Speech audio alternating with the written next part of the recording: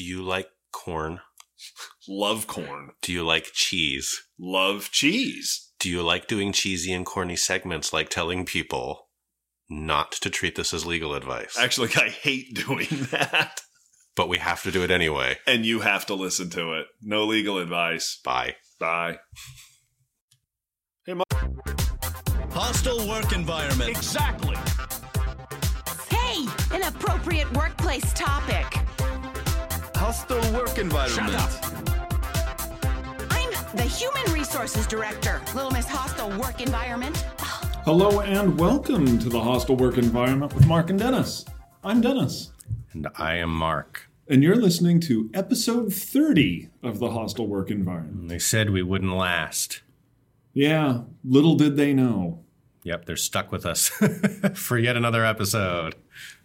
I don't know that there will be a 31. Yeah, we'll see if we get through 30 first. Yeah. Lot in the news today. Yeah, well, it's been a week. couple weeks since we recorded, and Yeah. I was about to lead in with, well, good thing that there's been no news lately. So, yeah, There has been some there's been some Supreme Court action. Supreme Court action, There's been some TV shenanigans, some Twitter problems. We'll talk So- about those. Yeah, we'll talk about those. What else is in the news? Did you have something else that you were thinking of? Nah, that's pretty much it. Trump's not going to North Korea. Yeah, as of today, or as of the latest news. Yeah, but that could change. Yeah, So minute to minute. minute to minute. We're the best at small talk. We are. We're so good. We must be riveting. Yeah, Like there's all these people that are like, screw this and switch over to some better podcast at this right. point. Yeah, no, that's why we see a huge uptick in people who abandon the podcast at 30 seconds in. Yeah. They're like, these guys suck. Yeah. So everybody kind of was expecting, I think, that given the nature of what we do, that we were going to talk about the Supreme Court case that came out Yeah. last week as we record this. We almost did like a special little episode about it. And then we realized, you know what? That's just not our style. No, not really. Especially, People don't listen to us because they want to know about the law. well, or like in this case, it's kind of, I mean, like I kind of nerd out on it, but I'm not sure that it's I do a little bit, but man, it's like boring. a little boring. So we are going to talk about it, but we're not going to lead with it No, because we're going to pare it way down. because Roseanne went ape yesterday. Yes. We'd much rather talk about Roseanne. Much, much, much rather talk about Roseanne. She went ape. Did you plan that? A little. A little. Dad jokes. Yeah, sorry. No apologies. I just said sorry. That's inconsistent. I'm not apologizing to you. I apologize to our listeners. How's that? Well, for those listeners of ours who don't use Twitter or Facebook or watch television, Should watch the news. do you want to tell them what happened?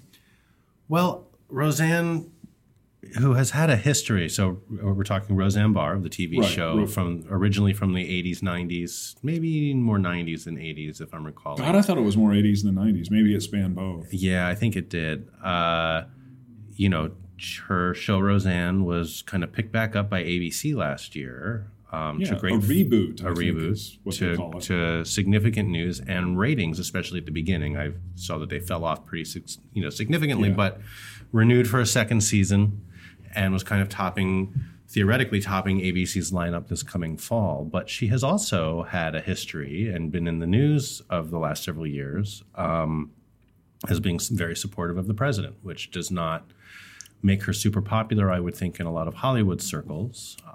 Mel Gibson's house, perhaps. Maybe. So I said very popular. Yeah, okay. So she has frequently tweeted just very pro-Trump and very conservative political viewpoints. I think that would be fair to say. Certainly a lot of retweets of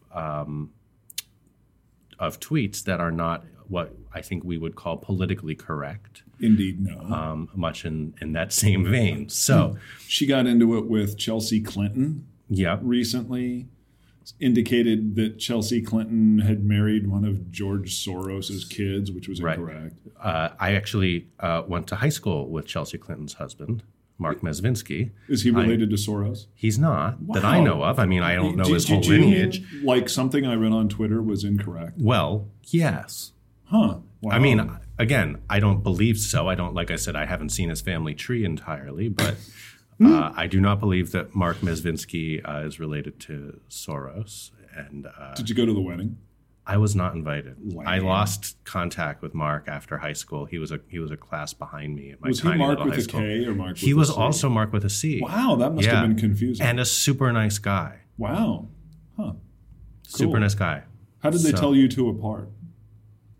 Well, I Were mean, you like Mark A and he was Mark N? well, yeah, and we were in different grades, as I just said. Oh, So, okay. you know, and maybe slightly didn't look entirely the same. Were you like handsome Mark and he was just like ugly Mark? Reverse it. Oh, okay. Yeah. So anyway, so Roseanne tweeted about Mark, even though she probably didn't know his name. And yesterday she made some comments, and of course we do no prep and we have no notes when we do Of this course show. not. So who would do that? I'm forgetting the name of the Obama advisor who she compared to. She said they looked like the offspring of the Muslim Brotherhood and the Planet of the Apes. That's right. Because the Planet of the Apes can reproduce. So she managed to be offensive to two separate groups all at the same time, at a minimum of two separate groups at the same time. Really? Who? Planet of the Apes fans? Well, anybody who believes that calling somebody an ape is related to a slur against African Americans, Right. Which? right? And then anybody who's Muslim, Oh, yeah, Muslim. right? Forgot that one. Yeah, you forgot about that so fast. And I believe that's the tweet that really seems to have caught the attention of the world. Though we were commenting before we went live here that you kind of went through. You can just go through Some- Roseanne's Twitter feed and you can find like 1,000 things to get all butthurt about. Right. And so this may or may not have been the worst of the bunch. No, probably not. if you It go was back in just- time. It was just the one that really inflamed everybody. But that, yeah. So there you have it. So in the end, the backlash was severe, swift, and ABC decided to cancel Roseanne's second season. Right. Wanda Sykes, who I believe is a producer of the show, said that she would not be involved. Correct. And other cast members of the show, I believe, called the tweet abhorrent, though they have not been quite so vocal, I guess, in the same way about the show being canceled, as that seems to mean that their jobs are lost at the same time. Right.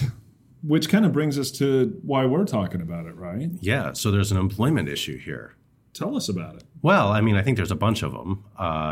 And I think one of those has to do with what we hear a lot of people talking about with regard to free speech.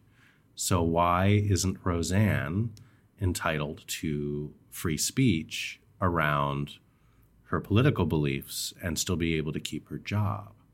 Well, and that's the thing about it.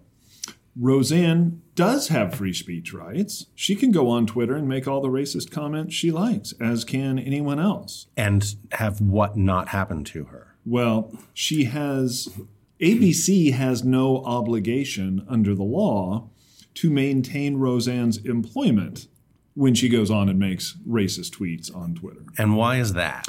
Because the First Amendment, that thing that we always talk about when we're talking about free speech, applies to actions by the government, which means the state, the federal, the county, the local government. And at least as of today, ABC is not a government agency. They are private. And in the private Not workplace, state media. Not state media. I wouldn't think that ABC is first on the list when that does happen. Although one could make an argument that Fox News is state Well, media. that's why I just said not ABC would not be first on the list. But ABC, not state media, somebody working for ABC, while they have First Amendment rights to say whatever they want, they do not have the right to keep their job when ABC takes offense. And that's exactly what happened here. Yeah. So, by the way, the Obama aide, Valerie Jarrett, thank you. who happens to be African American. And, which is the other thing is, we'll get back on track here in a minute, but when we talk about jokes, when you aim a particular joke at a particular person or group of people, it takes on a different context. Like, Sarah Huckabee Sanders was all bent out of shape because somebody else had called Donald Trump an ape and managed to keep their job. And she thought they should be treated the same. But of course, if you stop and think about it, in the context of history and racism, there's no racial connotation when you call Donald Trump an ape. Right. That there might be when you call an African-American person an ape, because that's a slur that's been used against African-Americans in a racist way. It's not the same thing. It's not the same thing. Anyway, now that that's off my chest, back to the employment issue. So I think we've established pretty well here that there's no First Amendment right that she has to keep her job. No. And we've talked about that issue in the past on other podcasts. We have, though I have an interesting case this week, and we'll come back to Roseanne in a minute. Yeah. But I have an interesting case this week that I think provides the counterpoint on that. I'm just going to read a little bit about it. Do tell. So this comes from Ken White's Law Splainer. Ken White tweets under Pope Hat, and he has a great podcast also. What's Pope Hat? At Pope Hat, like his symbol on his... Oh, that's his tweet. His Twitter handle is at Pope Hat. And I've been following him for years. He has an interesting case that came up in Texas, and this just came out about a week ago, it looks like. Olga Zuniga is an executive assistant / secretary for the court, the Texas Court of Criminal Appeals. Okay. And she worked specifically for one of the justices, Kevin Patrick Yeary. I'm just going to read from this article from Law Splainer here. She's been on the court for 14 years, responsible for filing, copying, calendaring, and other administrative duties. She became an administrative assistant to Justice Yeary, an elected Republican, in 2014. She asserts that Justice Yeary himself routinely posted partisan political issues on social media. Huh. In 2016, Justice Yeary noticed that Ms. Zuniga's Facebook page had posts critical of Republicans, including President Trump, and supportive of Democratic candidates and issues. He, quote-unquote, counseled her about her posts. And again, let me just be clear, this is from her complaint. It's not validated. Okay? Right. That he counseled her about her posts and on several occasions expressed disapproval of her posts and the views that she expressed there. She alleges that in September 2017, after seeing her Facebook posts critical of Texas Governor Abbott and Lieutenant Governor Patrick about immigration issues, that Justice Yeary terminated her, citing her Facebook posts and later fighting her attempts to get unemployment insurance. What do you think, if she's right? Well, here's what it boils down to. She, as a public employee, actually does have free speech rights that are protected by the First Amendment. And further, she has due process rights that are further protected by the U.S. Constitution before she can be terminated. The question becomes, though, is it like no limit for public employees to say whatever they want? That's always the question, right? And the answer to that is no, not usually, and it kind of depends. And you'd look at things like, when she posted these things on social media, was she making it clear that she was voicing her own personal opinion, as opposed to voicing the opinion of the Texas Court of Criminal Appeals? That's one factor, certainly.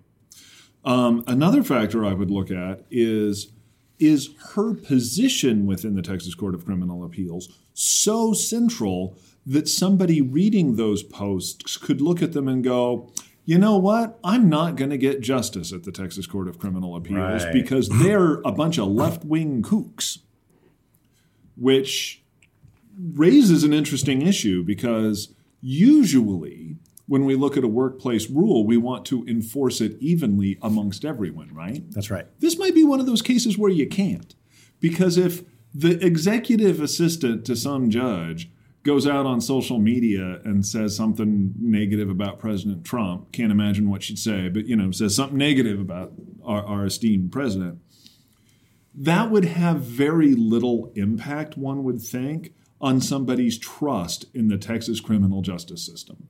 Agreed. But if the elected judge went out and said a bunch of political stuff on social media, that could raise an issue as to, wow, I disagree with in that regard, judge. His posts might be more damaging than hers if somebody wanted to fire him over them. Exactly. So you might actually have different rules for different people depending on how central they are to the administration of justice. Yes. Interestingly, so the law splainer here sets out what the actual factors are, and I think you're pretty darn close. The first question is whether your speech is on an issue of public interest in the first place. Right. Which this is. So for instance, he says, I thought his example is really, really spot on, right? If your speech is Doris in HR is an asshole, that's not really going to so much be in the public interest as opposed to something that's more political in nature, right? Unless Doris is like the president or something. Right. Maybe. But Doris is an asshole. What else is new? Right. Yeah. So, okay. You don't need to tweet that. The second question is whether the speech is part and parcel with your job duties. And you address that. Right. If you're Sarah Huckabee Sanders and you tweet a bunch of stupid stuff on social media, not that she ever would say anything the least bit stupid, that's her job. Right? Right. So if she doesn't do her job well, she can be disciplined or fired for what she says or does not say. The third question is a balancing test. So in determining whether a public employer's discipline of an employee for speech violated the employee's First Amendment rights, the court must balance the employee's interest in free speech on the issue in question with the public employer's interest in the orderly and efficient operation of the public entity. Very good. So I think you came pretty close to nailing all of that. Thank you. Good job, because I totally did not prep you for that. Close counts in like law and hand grenades. That's right. So I thought that was an interesting counterpoint to Roseanne. It just happens to come out at the same time, and we have talked about this issue before. Yeah. But I think that in a vacuum here, without knowing if it's true or not, just putting that aside for the moment, if what Ms. Zuniga says here is true, she very well may have a pretty solid claim. I would think so. On a First Amendment issue. I would certainly counsel the court not to go in that direction with it. So let me bring us back to Roseanne here. Oh, please do. Because we love Roseanne. That's right. At least we love talking about it. We love talking about Roseanne.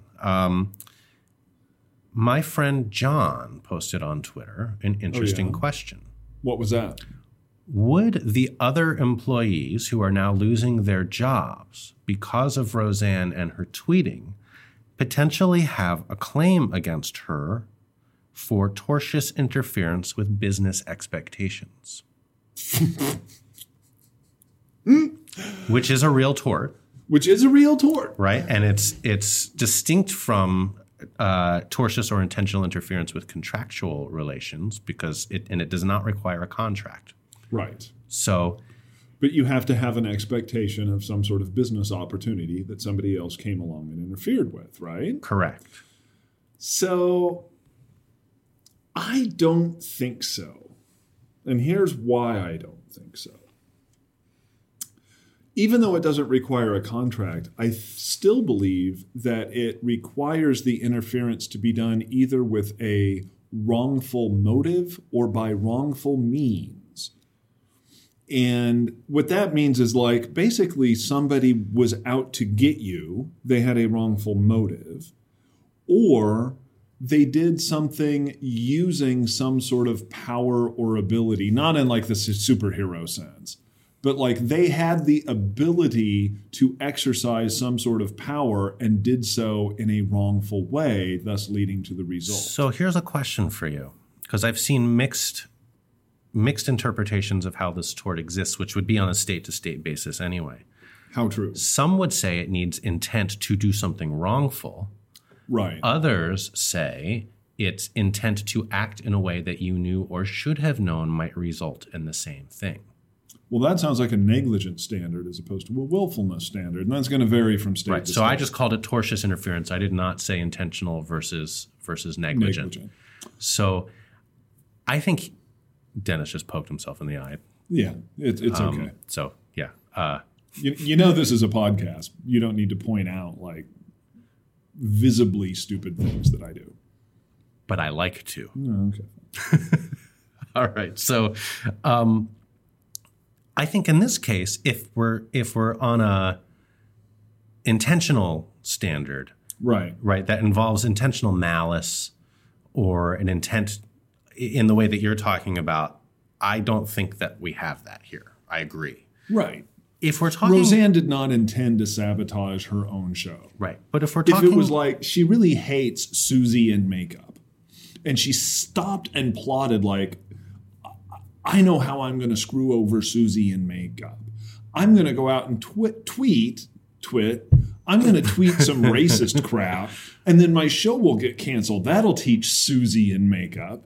Then Susie in makeup would have a case. Good luck with that, Susie. right, but we don't have that here. I don't think. No, I'd But be shocked. we might be closer to a negligence standard. Maybe. So here's kind of one summary of how the elements of this claim might be put together, right? Yeah. So the plaintiff has to show all of these things. The plaintiff had a business relationship with another person or business. Okay, got that. The defendant knew about the relationship. Check. The defendant. Assuming she knows Susie in makeup.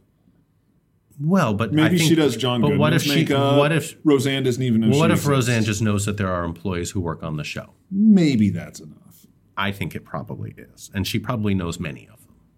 Maybe not all of them, but she knows many of them. Does she speak to them, or is she more like one of those people that hangs out in her trailer? And I know she comes across as all like working class on TV. I have a feeling like, I don't know. somebody peels her And that's not grapes. where I'd like to speculate. Anyway. Because I'm just not sure. She could be one who seems so approachable, but really isn't. Or maybe she's just like the coolest person and so Yeah, maybe so. super approachable. And Don't know. okay, so plaintiff had a business relationship. Defendant knew of the relationship.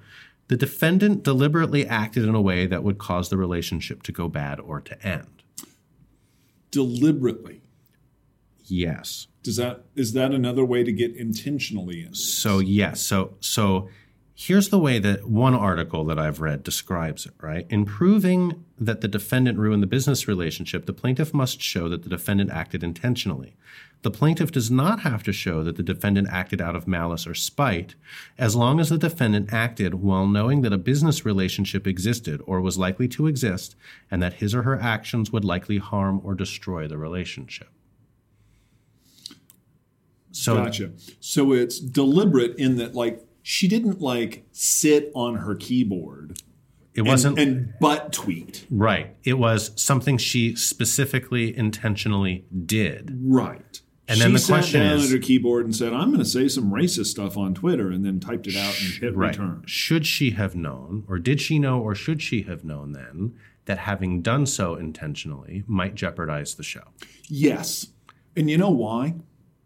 Because there is a ton of stuff out there in recent memory that if Roseanne bothered to like pick up Variety and read what's going on, she would know that other people have been thrown off the air for doing stupid stuff like that. Or lost their advertisers, or any number of different potential Yeah. things that Like come from Bill from bad O'Reilly tweeting. on Fox News. Right. That bearded weirdo on Duck Dynasty who said that, like, black people were happier before civil rights. His show got booted for that. Right. It's like, yeah, you say some racist stuff on TV, guess what? You're probably gonna get in trouble. So, possible claim here. Maybe so. So here's one other interesting twist. Yeah. This morning, or late last night, I forget which one it was, after Roseanne said she was not going to tweet anymore and went back on that real fast, she indicated, I don't have the direct quote in front of me, that her tweet storm yesterday that caused all of this ruckus was because she was on Ambien. Ambien. Everybody's favorite sleeping pill to mix with booze. Does that change the equation if it's true? If it's true, which, by the way, have you seen the latest on that development? I'm not sure. This is happening in real time, people. This is happening in real time. I don't know. I haven't checked in an hour or two. So we are watching the stuff roll as we're doing this podcast. No, like literally, I am on Twitter right now to look up the latest news, and I want to read to you a tweet. And this is from Ashley Koss, the head of media relations North America, Sanofi US. Sanofi or Sanofi, I'm not sure how it's pronounced, is the drug maker that produces Ambien. And I think I did see Ms. this Koss, in a tweet using the official Sanofi account, said, "While all pharmaceutical treatments have side effects, racism is not a known side effect of any Sanofi medication." That's awesome. It is awesome. But is a lack of judgment a side effect? It's totally. You ever take Ambien? Especially if you I knock haven't. it back with a half a fifth of whiskey. So let's say that she had. Not that I... Does that give her an out here potentially? Assuming she otherwise meets the elements, which I think is a close call. Yeah, maybe. Does that give her an out in that it wasn't foreseeable to her in her present state of mind? Well, and then that's kind of an interesting point, and then we get into other areas of the law. Right. When you are intoxicated, do you have the requisite intent to go out and commit stupid things? And, if that was true, nobody could be convicted of drunk driving. Right. Because you could say, I was too drunk to not drive. Right.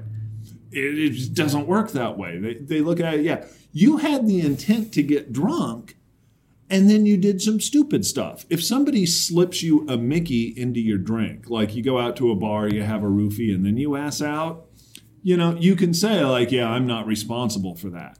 But if you take some Ambien and chug a half a pint of whiskey, and I don't know that Roseanne did the whiskey part, but look, if you do Ambien, if you want to have a good trip, you got to drink with it. So if that's what she was doing, she intended to pop the Ambien and maybe chase it with something good, and then she's totally responsible when she asses out. Yeah, I'm not sure that gets her out of it. No. I think it just makes it look stupid. I don't think this is going to happen. I don't think this is a likely lawsuit, but... And here's the thing. Do you think you take Martin Luther King Jr. and give him some Ambien and he starts saying flaming racist crap? Well, let's be clear. It's not like all the things she was tweeting before this weren't entirely Were they not all racist. Ambien tweets? An entire Twitter account of maybe this steps it up a notch, but it's a notch. Maybe. If that. Yeah. Anyway, I thought that was a great question. Totally. And an interesting way to talk about a tort that we've never talked about on the podcast before.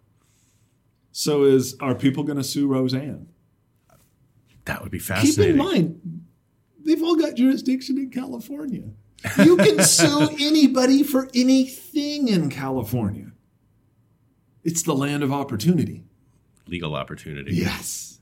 And on that, we're going to take a quick break. I think it's time for a quick break. We'll come back and we'll talk about the U.S. Supreme Court, and it's exciting.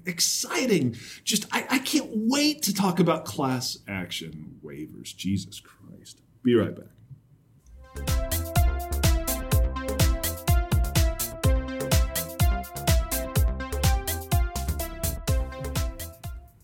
So the big news out of the Supreme Court, they released a decision in the case of Epic Systems Corp v. Lewis. Woohoo. Woohoo, yeah, go Epic. The basic gist of which is to say that class action arbitration waiver agreement thingy-mabobs, those things, That was really well said. Well said. I'm just reading from the court's opinion. So if you want to take issue with this, you write to like Judge Roberts. Anyway, those class action waiver arbitration thingamajiggers are lawful, and they are not barred by Section 7 of the National Labor Relations Act. Yeah, so let's talk about what is this, first of all? Yeah, what the hell? Okay, so really what we're talking about here is compelling employees, so requiring your employees to sign an arbitration agreement that includes as part of it a waiver that says, I agree not to participate in any sort of class action against the company. And instead to bring those claims via arbitration. Through arbitration. So this lawsuit and all the legal proceedings that have been happening nationally on this issue for the last 5 or 10 years now really come back to the interplay of two laws. Right. One is the National Labor Relations Act, which we have spoken about actually quite a bit on the last couple of episodes. My favorite act. It's Dennis's favorite act. Because it gives me a job. Yes. Yeah. Without that, my children starve. Likely. Yeah. Likely. The other is the FAA. Right. The Federal Aviation Association. Yes, the Federal Aviation Administration, I believe. Yes. No. This is not flying. This is arbitrating. Yeah. This is the Federal Arbitration Act. What was that? We like the NLRA, not the FAA. Oh, you were like this. I thought you were like no, I thought you were trying to say it was the Federal Arbitration Acts. Like there's more than one. No. There's just one. I was like, no, I'm pretty sure there's just one Okay. It was a hiss. Okay. Wasn't clear. So I'm just rooting for one over the other. It's like a sport. Well, if you're rooting for one over the other in this case, then you're going to end up disappointed with the outcome. I always go with the underdog. All right. So what does the FAA say? The FAA says courts will uphold arbitration agreements between private parties. Yes. And we have a very, very deep public interest in arbitration because it relieves the burden on the court system. Correct. So if we're going to err on the side of enforcing arbitration agreements. Okay. What do you think of arbitration? Let's keep it in the employment context. But just in general? Yeah, just in general. I have very mixed opinions and mixed experiences. Because a lot of people, let me just preface by saying a lot of people, and especially a lot of other employment lawyers that I know, think it's the bomb. They do. They want arbitration wherever they can. They advise their clients that they should include arbitration agreements, whether they have class action waivers or not, in everything. You want fries with that? Arbitration agreement. Right. So not sure I go down that path. I don't either. So what are the what do people say are the benefits of arbitration? And before we get to that, just for everybody's purpose, let's remember what arbitration is. Arbitration means instead of going to a court to settle a lawsuit, you go in front of somebody called an arbitrator. They're not employed by the court system or the government. They're actually employed by the parties who pay them a fee to hear the dispute. They don't necessarily follow the same rules as the court when it comes to procedure or evidence. They are still usually a lawyer. Still usually a lawyer. Usually. Oftentimes a retired judge. Yeah. Or a judge who's got a little side action going. Yeah, could be.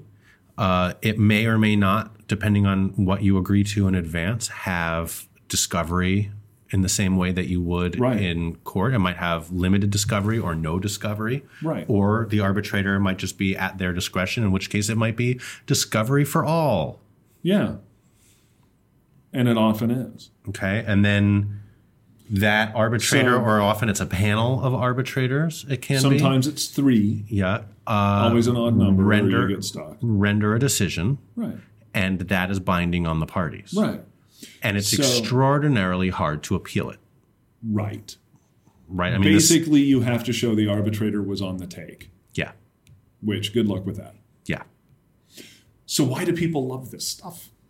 Well, I mean, I think the things I hear the thing I hear the most is that it's allegedly less expensive. Yeah. Because it curtails a lot of that discovery process that you end up spending months, if not years in, before a case ever gets to trial, or before a case even gets to a motion to try to get it dismissed in some way through summary judgment. You might spend years exchanging documents, fighting millions of dollars, motions over depositions, documents. I mean, so I think it's viewed in a lot of corners, and I think often legitimately, as something that can decrease the cost of the litigation process generally by curtailing some of that back and forth on discovery, by limiting the amount that you can get, by not having to go through the court system generally. Right, but not so fast. Not so fast. So let me ask you this, Mark. Why not skip arbitration altogether? Why not just make your employees, if they want to come work for you, make them sign an agreement that says, I will never, ever, ever, ever sue you? Well, because you can't. And why not? Well, because I'm going somewhere. Because generally, I mean, you can't release future acts, right? You can't say, I'm not going to do something in the future based on something that hasn't happened yet. Right, but you are, when you sign an arbitration agreement, you're saying, I'm not going to sue you that way. Fair enough. Right? Fair enough. Why not just say, I'm not going to sue you ever at all? Because then you're taking away somebody's rights under the law. Bingo, exactly. And that's why arbitration agreements ultimately can't fulfill their promise of being fast and cheap. Because everything they do to become faster and cheaper arguably takes away somebody's right under the law. I sue you for age discrimination. Okay, I want discovery into everybody else over the age of 40 who's ever been fired.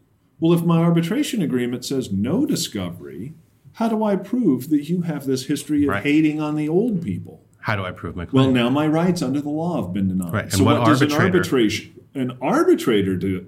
They're gonna say, no, you get some limited discovery on that. And then they say, yeah, I want some more. And they'll be like, okay, that's totally reasonable. And pretty soon you've got as much discovery as you did in any court. Yeah.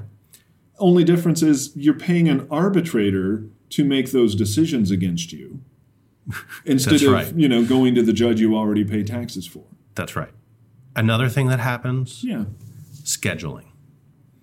Oh, yeah. So oftentimes maybe it does work out pretty well that you have a curtailed discovery. You get to that arbitration hearing. We'll call it a hearing instead of a trial, right? But it's effectively the trial. Yeah. Right? You get there and you've scheduled 4 days for it. Right.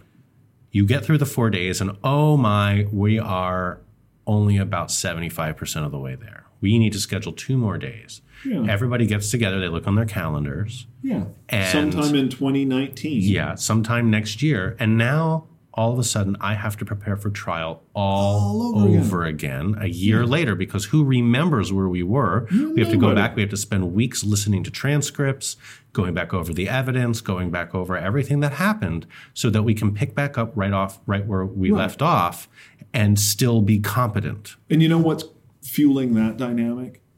Here's the thing that I don't like about arbitration. Who's paying for the arbitrator? Usually in an employment case, it's the employer. Right. But in any event, it's the litigants. Mm-hmm. Who chooses the arbitrator? The litigants. The litigants. Nobody forces an arbitrator upon you. You actually have to decide amongst yourselves, like who the arbitrator is going to be. That in and of itself can be an expensive process, trying to find somebody that works for both sides. For their, time and effort to do that. But here's the real problem. There's never an incentive for the arbitrator to go, okay, defendant, okay, plaintiff, you've had enough time. I'm done with you. I'm going to give you 2 days, and if you're not done in 2 days, too bad. There's no incentive for an arbitrator to do that, because if they did that, then whatever party felt prejudiced by that is going to tell their entire defense bar or their entire plaintiff's bar, oh, never agree to arbitrator Alifans. He's unreasonable. Right. And then your children starve. Right. So what do arbitrators have an economic incentive to do? Drag it out. Free for all and drag it out and never say no to anybody. And then what else do they do at the end? Oh, at the end, they will take forever to issue a lengthy written decision. That does what? Splits the baby. Every time. Every time. to make each party the least happy and least unhappy Yeah. the arbitrator can. The other side wants $100 million. You want them to get zero. It's gonna turn out around $50 million. There's just no It doesn't matter incentive what you not do. to shoot for the Yeah. moon because they're going to come somewhere halfway to the moon. Every time. I don't know if I've ever had one where one side just won. I've had a couple, but they're rare. I haven't had many lately because I've generally tried to keep my clients out of it. Yeah. But again, it's the same economic incentive. If an arbitrator does their job and gives somebody undeserving zero, counsel for that undeserving person is going to let the world know that arbitrator's terrible. Yep. And then that arbitrator will never get work again because the parties have to agree on the arbitrator. And just like you have been in this situation, I'm always in this situation. You've got an arbitration coming up. You ask around and say, hey, what do people know about arbitrator Alifans? And you'll get a whole bunch of opinions. Yeah. And if all the opinions come in and say, oh, he loves plaintiffs, I'm not going to agree to arbitrator Alifans. And then Right. if all the opinions come in and say, oh, he loves defendants, the other side's never going to So agree. the only ones that end up being acceptable are the ones that split the baby and Exactly. don't piss off anybody on either side. Exactly. Judges don't have that. They They just get assigned. they get assigned. They don't owe anybody anything. Yep. And they can come in and say, and I know a judge here in Portland who's notoriously awesome at this. He'll come in and say, how long do you guys want for trial? One side will say 3 weeks. The other side will say 2. He's like, okay, too bad. You get 4 days. Each of you gets 2 days. This is the time you get. If you're not done by then, too bad. So sad. It's going to a jury either way. And they put actual clocks. Puts actual clocks in Yeah, the courtroom. it's like a chess match. It's like a chess match. Yeah. And when you're up saying some stupid crap, your clock's running. So you think, do I need to say this stupid crap? And then you shut up. And we have efficiently administered justice. Yeah. A trial in front of that judge is going to cost you half as much as a trial in front of the average arbitrator. Yeah, absolutely. Because way less. you take that to an arbitrator, we want 2 weeks. They want 3. Arbitrator's going to say, 6. 6, I'll- 7, I'll multiply it. 8. It's okay. 2 times 3 is I 6. charge by the day. I give a discount by the week. It's a broken system. So how many As you can lawyers tell, I'm not a huge fan. how many lawyers do you think are listening to this just shaking their heads at us right now? Probably a bunch. There's a bunch of lawyers I know Yeah. that are just like, arbitration agreement. Got to So- have one of those. Got to have your dick. Tell us why we're wrong. Yeah. Send us a note. Tell us why we're wrong. Stories at HWE Podcast, because this is a very divisive issue across lawyers. We just happen to be on the same side in this case, on this particular issue, Dennis and I. But I know that there's a lot of folks out there that this is the thing that will get them as riled up as FEMLA versus FMLA. Yeah. I mean, maybe So- not that riled up, but pretty riled up. But pretty riled up. We So- didn't even get into one of my favorite beefs about why arbitration sucks. Please On tell those me. rare occasions when you get screwed, what can you do? Not a whole lot. Live with it. Suck Yeah. it up. Walk it off. Yeah. It's very hard to get an arbitration decision overturned. Yeah. There's a limited number of circumstances. But It's limited. more than just the arbitrators on the take, and it varies a little bit by jurisdiction. But it's hard. Yeah, it's hard. Okay, so now let's put this back in the context of the case Yeah. at issue here, because I think we're both a little bit more moderate on the question of arbitration when it comes to having that class action waiver.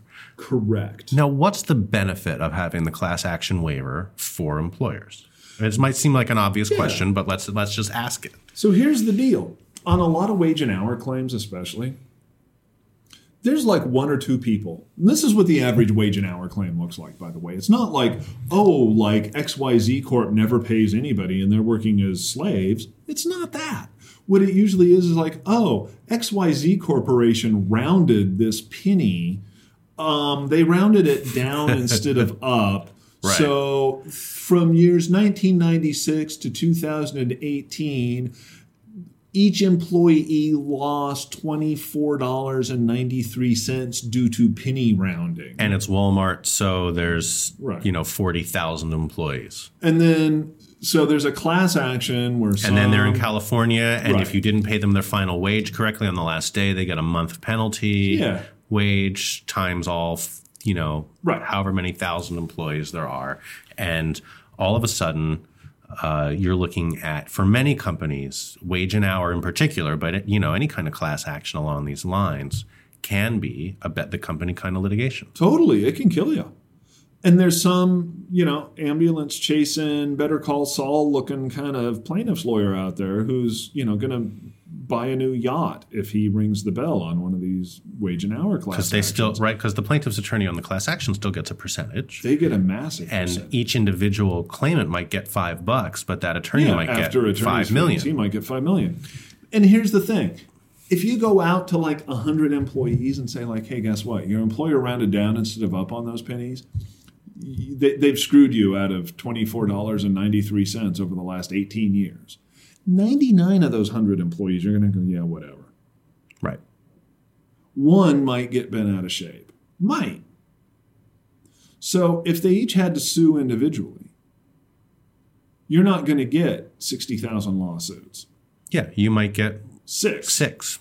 Maybe. And so in that sense, class action waivers are really a way that you can, narrow it down so that the people who are actually aggrieved actually do something about it, and the people that don't care just don't have to participate. I don't know about you, but I get in the mail all the time some piece of paper. It's written on this super thin onion skin crap that lets me know that I'm a litigant in some class action in the Eastern District of BFE, and if I don't want to, I have to opt out or opt in or do some stuff, and I'm like, screw that, and I recycle it. Yeah. Right?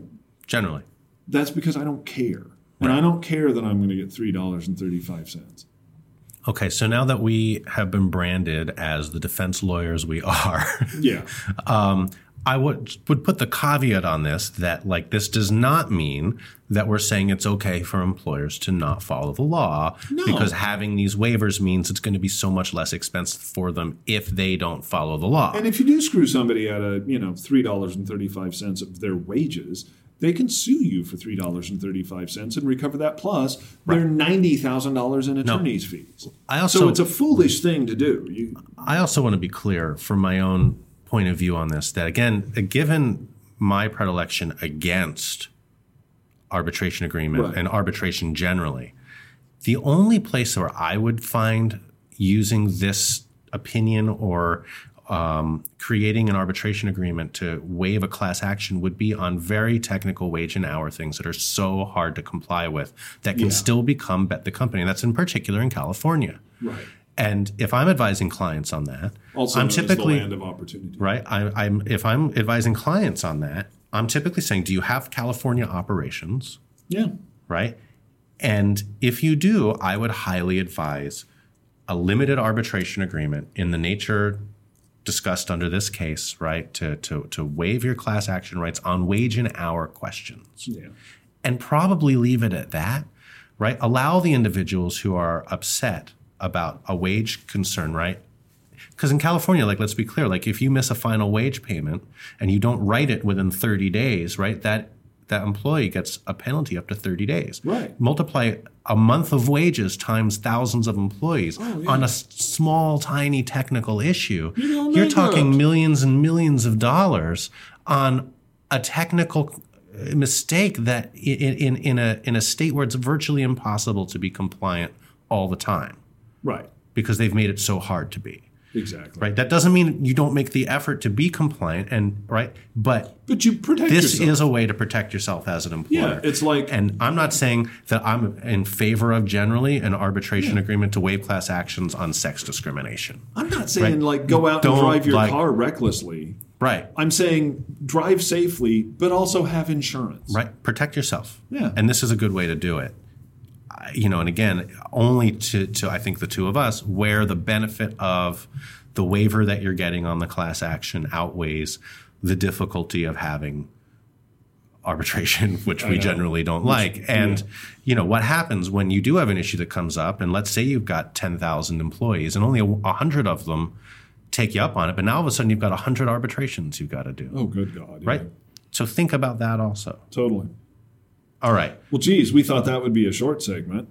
And hopefully you're not all sleeping. Well, no, we kind of got worked up on that one. Yeah, so It wasn't as dreadful as we thought it might be. Well, it was pretty dreadful. As dreadful. Fair. It's low standard. All right. Do you have a story for us? Yeah, we'll be right back.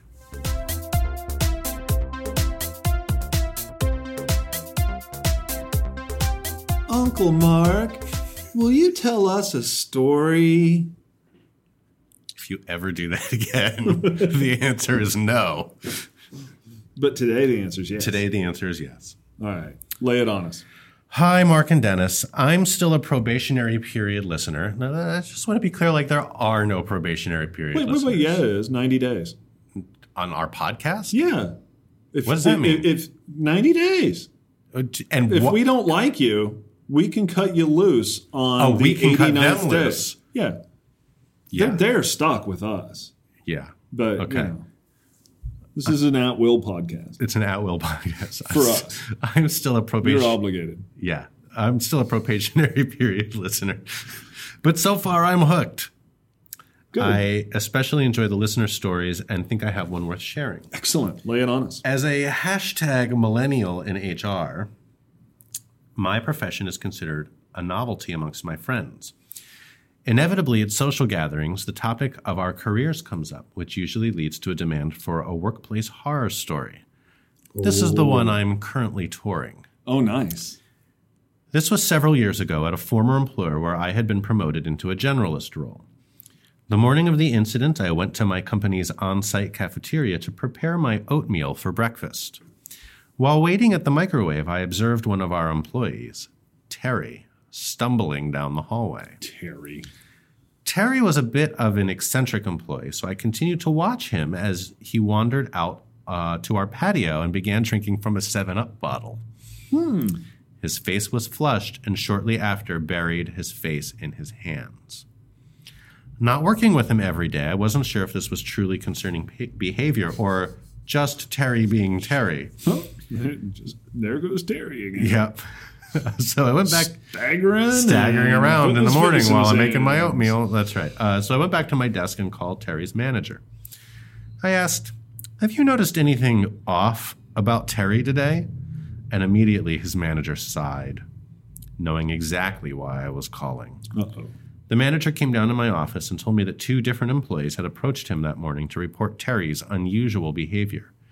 The manager decided to investigate by engaging in friendly morning banter to observe Terry's behavior further. During this conversation, Terry shared that he was feeling tired because he had stayed out late attending the Alice in Chains concert at a local venue. No way. I knew you'd like that part. I do like that. I've seen an Alice in Chains show or two. I like Alice in Chains. Terry further explained that he was invited out afterwards to a party with the band, and they ended up crashing at his apartment. No way! I mean, it's coming from Terry. I don't know if it's true, but I'm inclined to believe Terry. yeah, you want to believe Terry. I want to believe Terry. I like this story. Terry said that he was stressed out that the band was still at his apartment when he went to work, and was worried they would damage his place in his absence. I still remember how completely dumbfounded I was, not only due to the story itself, but also by how calmly the manager recited it to me, accepting it as fact. Not knowing how else to respond, I flatly asked, "So do we think he's drunk?" To which the manager responded, "Well, I suppose he could be," as if the thought hadn't occurred to him. As in still drunk from the night before? Yes. Our policy required at least 2 supervisor-level employees observe and document the employee's behavior before we could initiate our reasonable suspicion drug testing protocol. I was able to serve as one witness, and we agreed that the manager would go back to his department and further document Terry's behavior.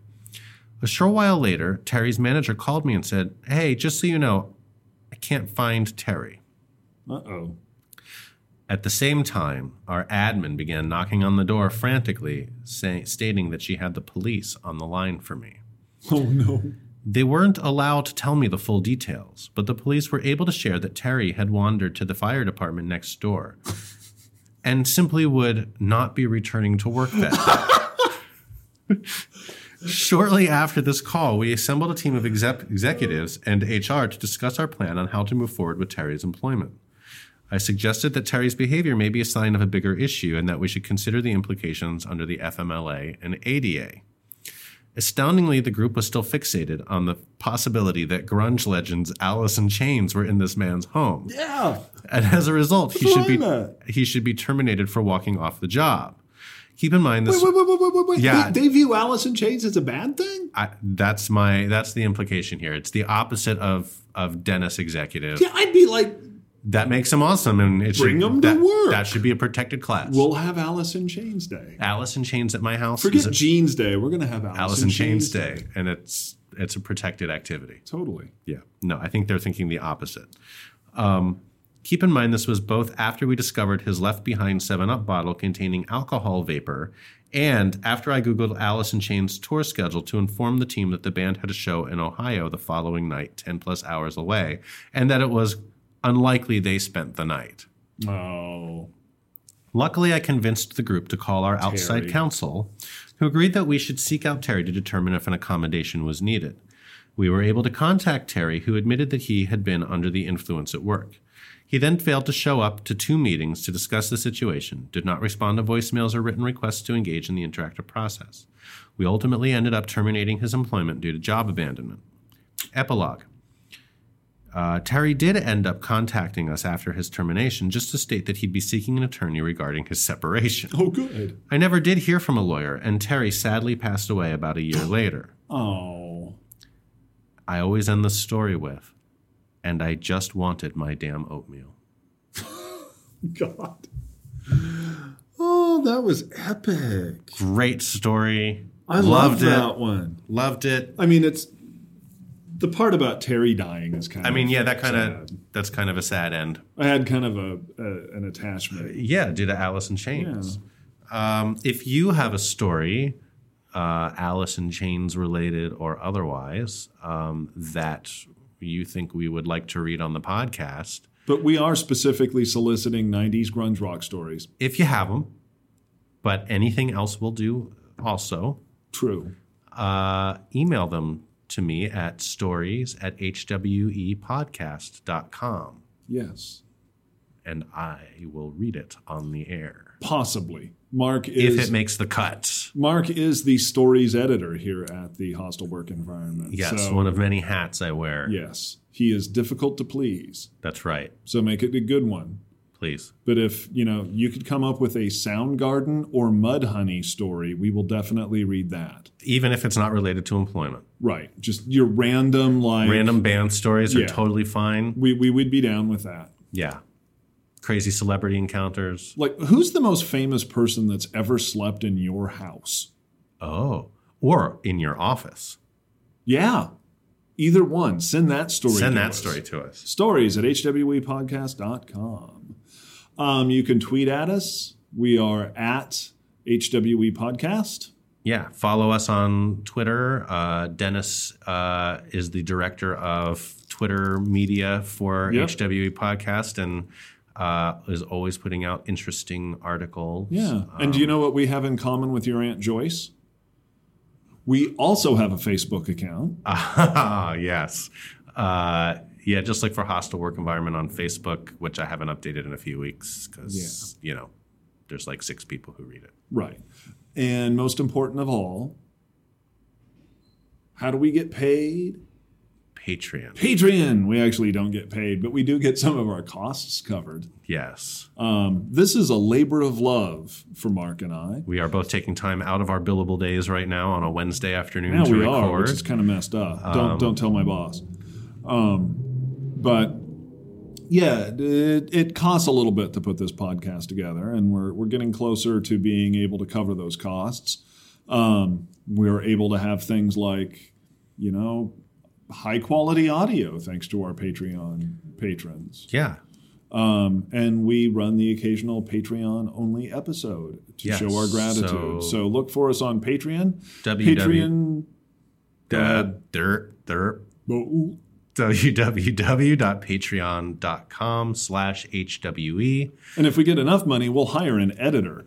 Yes, to cut out parts We like that. can't afford an editor, so we just leave it all in. Yep.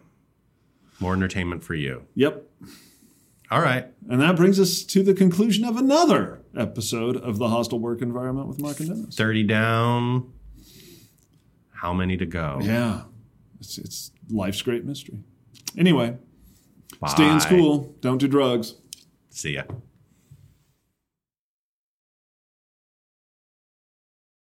They turned me loose from the nervous hospital. Said I was well.